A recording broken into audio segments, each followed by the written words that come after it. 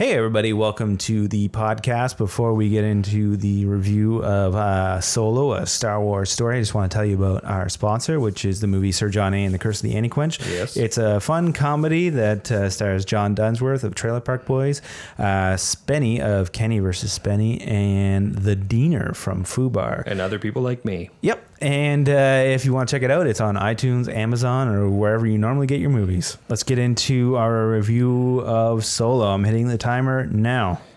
All right, so Solo, a Star Wars story that had two directors that lost those directors. Well, three directors. Oh, yeah, sorry, yeah. So then it got Ron Howard came in, OP came in and saved the day.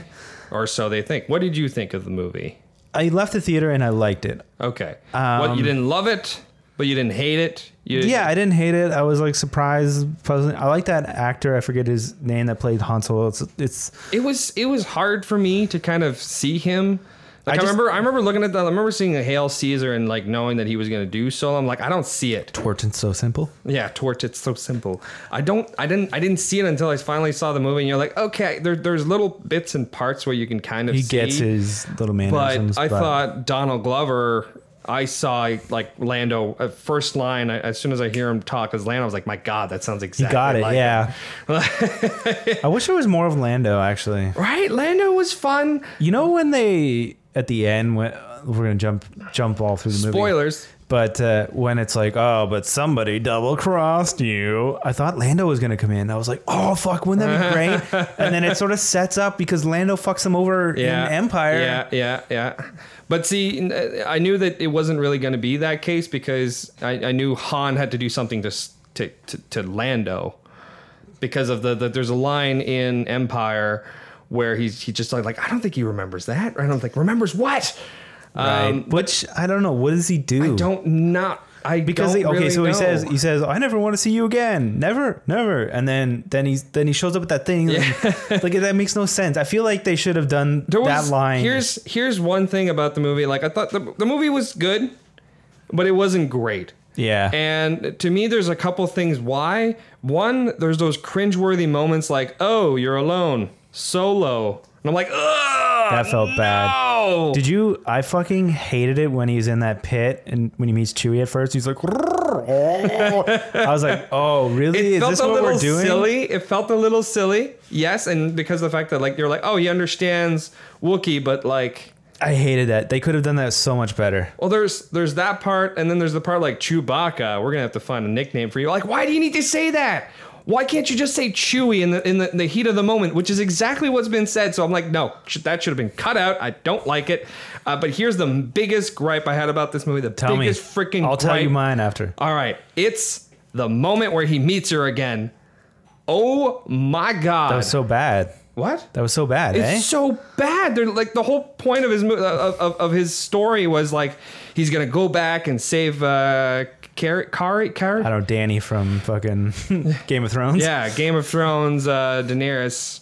The mother of dragons. It's like, yeah, I'm gonna go save her, and then like she just happens to be there. Like, oh hey, it's like, dude.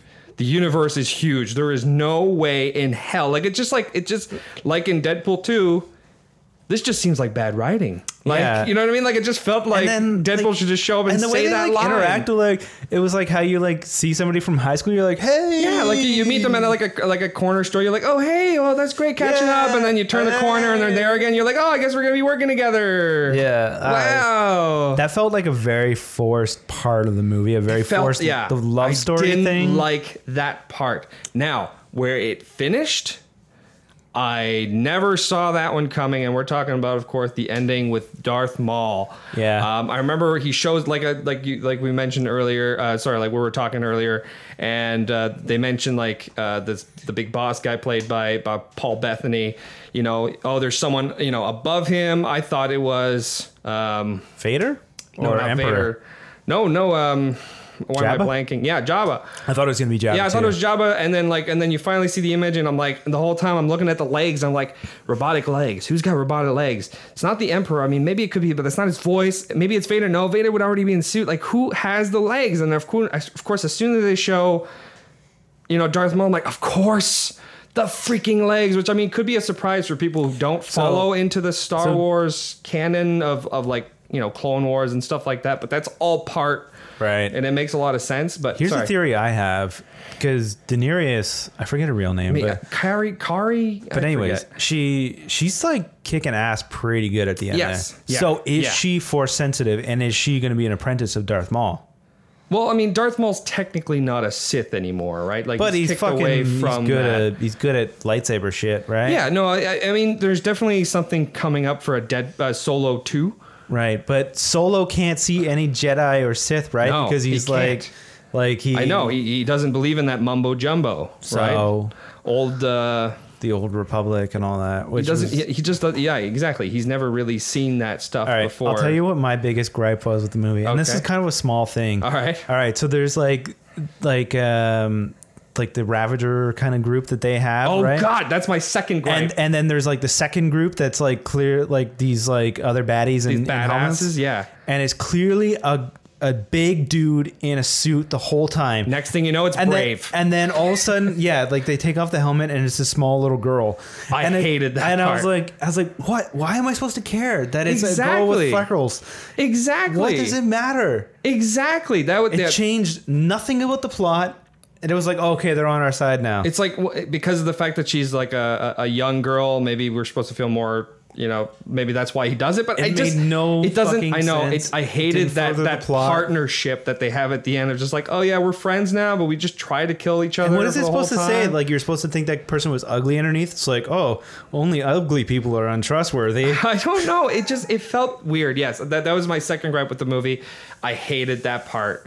Although great things about the movie was the Chewie Solo relationship. I really enjoyed more that. Han and Chewie, right? That's what I thought. More Han, Chewie, and Lando. I like that trio. Those was fun. But Beckett or Woody Harrelson's character was much fun. I really had fun with him.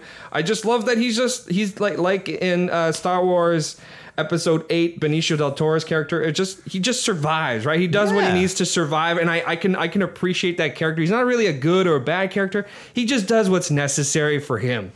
And I like that, and I loved Paul Bettany's character too. Yeah, me too. He's a fun bad guy. Good baddie, just generic good baddie. Bad guy. They did well in Rogue One as well. I thought Ben Mendelsohn was just a fun bad guy. You need a good baddie. Yeah, I thought they did. I thought they did that very well. Things I like. I love the opening. I love the whole opening on that. Yes, that was felt fun. Very Blade Runner.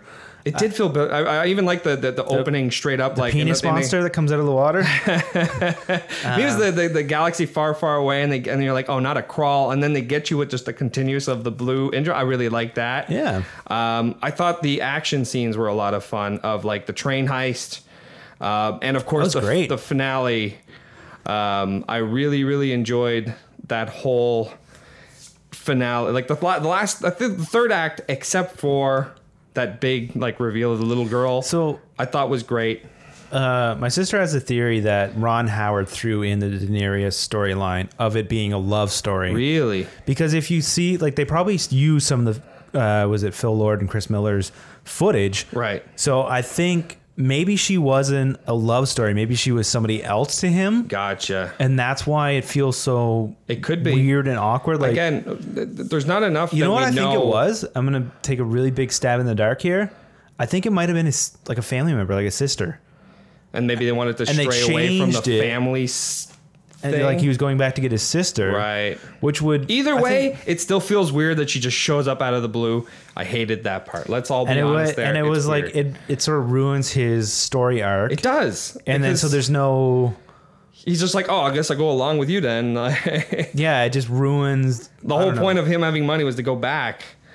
Yeah, it just doesn't make any sense. It was weird. I did like the change up of the first time he plays. I forget the game, but the poker, right? The Star Wars poker, right? Where you're like, oh, he didn't win. What? He's supposed to win, and then of course it comes back in the end. Like, so it was a nice kind of little, way to bring in Lando to have a kind of an adventure with him. Yeah. Here's my other gripe with the movie. I like the movie, but I felt like it was too much. Like Episode 3. it felt like they had to tie in so much to this movie. It's like he meets Chewie, he gets the Millennium Falcon, he meets Lando, he does this, like everything has to connect within like a 2-hour movie. And sometimes it felt too much. Right. You know what I mean? Like it felt just like, okay, we get it. Like, okay, this is the first time he did this. This is the first time he did this. Like it just like, really? In this one adventure, the only first adventure he's really had? Really? Yeah, I get what you're saying. I think it would have almost been better if he maybe didn't even get the Falcon right at the start. Yeah, you know what? In this movie. I would have loved to know more about the infantry of the Empire. Him, like, that part's so cool. The fact that he was kicked out of it and now he's part of the infantry, he's no longer part of the royal, I want to know more about that. That is cool to me. All right, that's our 10 minutes of the Solo review. Maybe we'll do a commentary on this when it comes out. Thanks for listening, folks. Thank you.